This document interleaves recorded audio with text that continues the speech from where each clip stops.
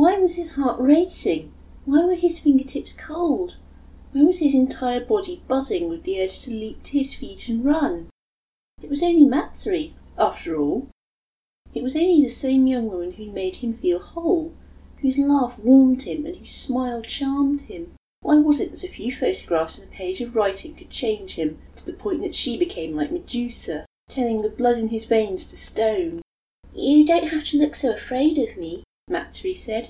Her words were heavy with hurt. Karamatsu forced himself to speak. It was an accident. I knocked it over and it made an awful sound, so I thought something might have broken and..." He felt for the picture frame and presented it to Matsuri. He couldn't stop his fingers from trembling. "I broke this. I'm sorry." Matsuri smiled, but it was the sort of expression you'd see on the face of someone who was desperately holding back tears. "You really are too sweet, you know," she said. Her voice was tiny and strained, and her smile disappeared as she continued. "Isn't there something else you want to say? There's no point in holding back for my sake."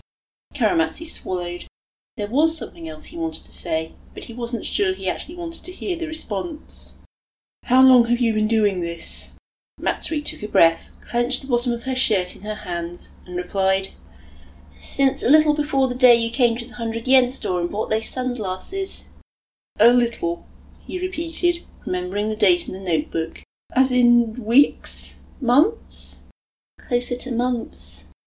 Karamatsu stared, gaping. All this time, Matsuri had been watching him, photographing him, taking notes on when he left his house and where he went.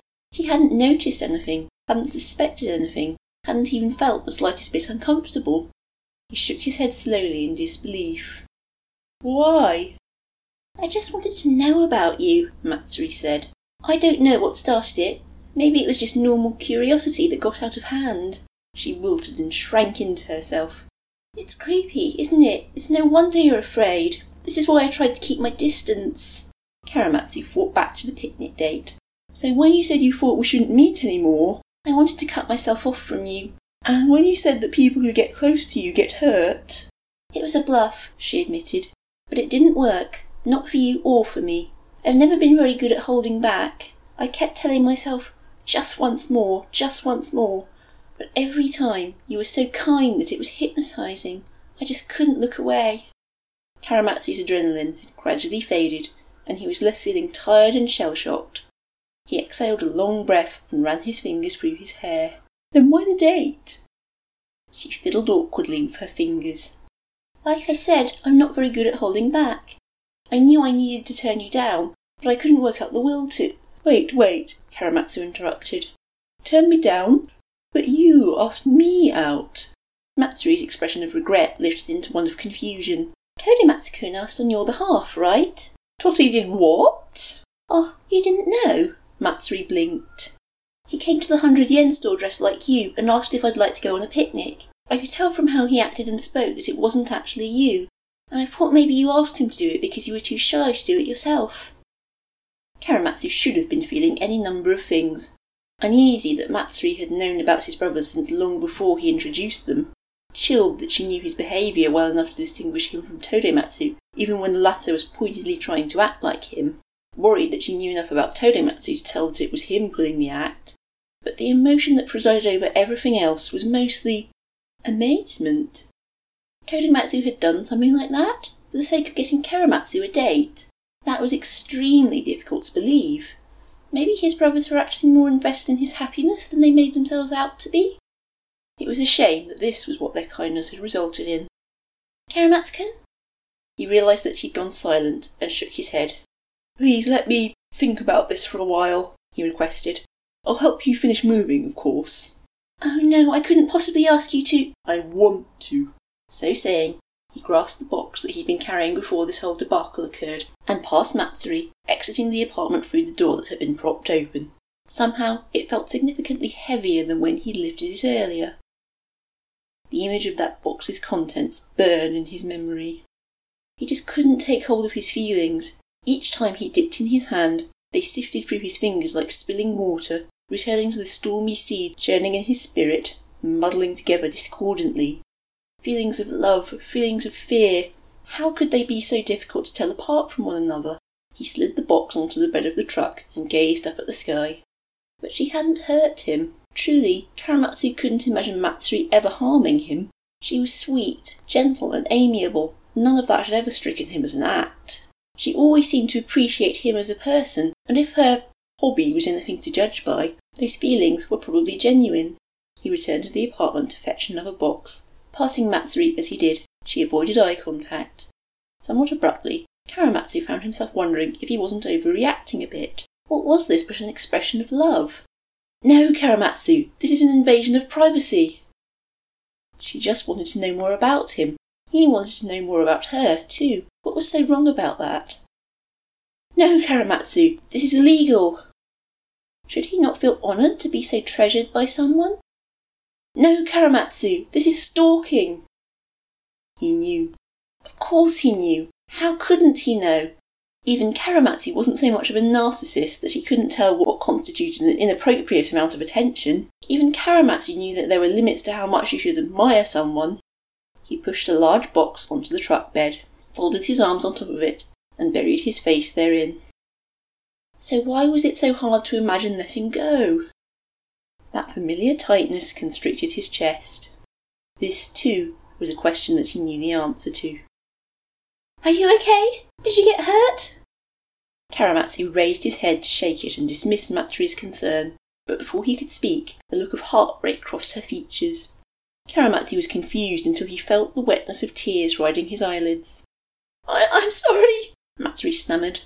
She took a step back and knelt on the ground, leaning over until her forehead touched the pavement. I'm so sorry! I'm so sorry! Karamatsu's eyes went wide and he quickly crouched, hooking his hand around Matsuri's arm to encourage her to rise. Stop! You've got the wrong idea. It's not... Matsuri straightened her back so that she was sitting. She bit her lip, but if her goal was to hold back her own tears, she had decidedly failed. I'm sorry, she wailed. I never wanted to make you cry. If I could take it back. I said you've got the wrong idea, Karamatsu insisted, reaching forward to rub the tears from her cheek with the heel of his hand. Don't talk about taking it back. These last few months have been so precious to me that I can't even put it into words. I wouldn't trade them for the world. You're lying, she accused. I'm not. I don't want to go back to the way things were before, speaking into a vacuum half the time and being criticised the other half. I don't... He paused and clenched his hands into loose fists. I don't want to go back to being lonely. Matsuri shook her head and dried her eyes. Even though I was taking all those photos? I could do without the photos, admittedly. Matsuri's shoulders sank, and her tears threatened to start anew. Oh no, don't cry! Karamatsu fussed and hovered for a moment before he was struck by an idea. It kind of turned his stomach, but he shook the feeling and stood, taking Matsuri's wrist and encouraging her to do the same. Hey, why don't we take a break and have lunch? She looked at him questioningly as she climbed to her feet. Now? Karamatsu summoned a smile. I skipped breakfast, so I'm actually pretty hungry. Oh, then of course. They returned to the nearly emptied apartment, and Karamatsu extracted the lunch boxes from his bag. He wasn't hungry at all. He was uneasy. He felt sick. Karamatsu wasn't used to being indecisive, to not knowing what answer dwelled within his heart, deep under all the layers of uncertainty. Or maybe he did know his answer, but he was afraid to face it. I guess you already know that I've been practicing cooking lately, Karamatsu said as Matsuri opened the lid on her box. She nodded meekly. Do you know why? She paused and lifted her gaze from the colourful array of properly cooked food items. Don't be hasty, Karamatsu. It's not too late, Karamatsu. Are you really sure about this, Karamatsu? It's fine. I wanted to make something that... Karamatsu ducked his head, scratched the back of his neck, and then drew in a deep breath and pretended to adjust an invisible pair of sunglasses on his face. I couldn't bear to present an angel such as yourself with such an unsightly display again. Perish the thought. And so I train these hands of mine, he gestured with an elegant flourish, in preparation for this day. My beloved Matsuri-chan, please accept the flavour of this earthly ambrosia as representative of my feelings towards you. Matsui's hand was poised halfway to her mouth, a rolled omelette clamped between her chopsticks. She stared with her dark eyes wide and damp. "I don't understand." Karamatsu's persona fell away. He frowned, thought, and fidgeted, before ultimately turning his back to Matsuri and drawing in a breath to speak. Don't do it. Don't say it." "And go back to being ignored?" "I wanted to tell you that I love you, and I want you to smile, and I want to make you smile, and I want to stay by your side." He pressed his lips together and held his breath. "Ah." A long pause. "You're joking. There's no way you'd love a stalker. It's creepy, it's scary, it's gross." Karamatsu turned to face her fully, shaking his head as he did. "Don't say things like that about yourself. Look, the whole reason for all of it was that you wanted to know more about me, right? So from now on, if there's something you want to know, you only have to ask me. I'll answer anything. As for the pictures, I don't mind if you take them when we're together, but taking them through windows or from far away is strictly off limits, okay? And don't take pictures of my brothers without them knowing, either." Matsui's eyes filled with tears all over again. "You'd really forgive someone like me? I'm moving into your neighbourhood, you know. I chose that place specifically because it's close to your house. Isn't that creepy?" "It's not too late. It's not too late." He called up a smile from as deep within his heart as he could reach. "And what's wrong with that? Of course I'd be happy to live close to my girlfriend." And with that, there was no going back. Karamatsu, like the rest of his brothers, had been anticipating his first significant other basically since the onset of puberty. But now that that momentous occasion was finally upon him, he couldn't muster the will to celebrate it. He couldn't share in Matsui's tearful joy. He was anxious.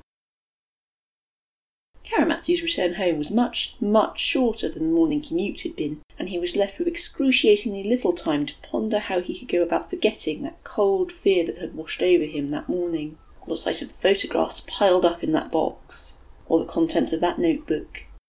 The amnesia thing was still an option, he supposed. He wondered if Ichimatsu still had that heavy object lying around.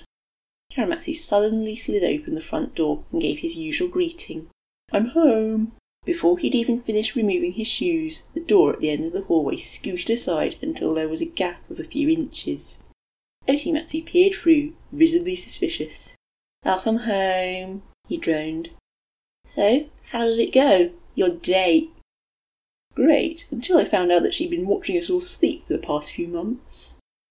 Karamatsu gritted his teeth. That was no way to think of a woman who had just become his girlfriend. Their relationship wasn't completely delegitimized just because... "It went swimmingly, of course," Karamatsu replied, his tone deliberate and serene. He kicked off his other shoe and pulled the door open the rest of the way, stepping over Oshimatsu's hunched body. His leisurely pace slowed to a stop in the hallway. "Oh, by the way..." There was no point in trying to keep secrets from those brothers of his, after all. "It seems that Matsuri-chan and I have begun dating." No! Karamatsu jumped at the four-part chorus of despair that erupted from the main room. Oshimatsu leapt to his feet. "Yes!" He stomped over to the door and yanked it open, pointing to each of the younger four. "Ha ha! Pay up, suckers!" Karamatsu gaped. Were you all possibly betting on..." "You bet your sparkly arse we were," Oshimatsu confirmed. "And good old Big Bro here was the only one who had your back." "Don't let him fool you," Karamatsu said. "Oshimatsu Nisan didn't think you could do it either, but since he kept insisting that we should make a bet out of it, we made him switch sides so there'd actually be a reason to have a bet." Oshimatsu pursed his lips and folded his hands behind his head. "Pfft, details." Karamatsu shook his head and gave an honest attempt at anger, or even just exasperation, but in the end he could only laugh. Even this mere shred of normalcy was a more than welcome addition to an otherwise exhausting day. But it would be fine. It would be fine. If he believed that with all his heart, it would surely come true.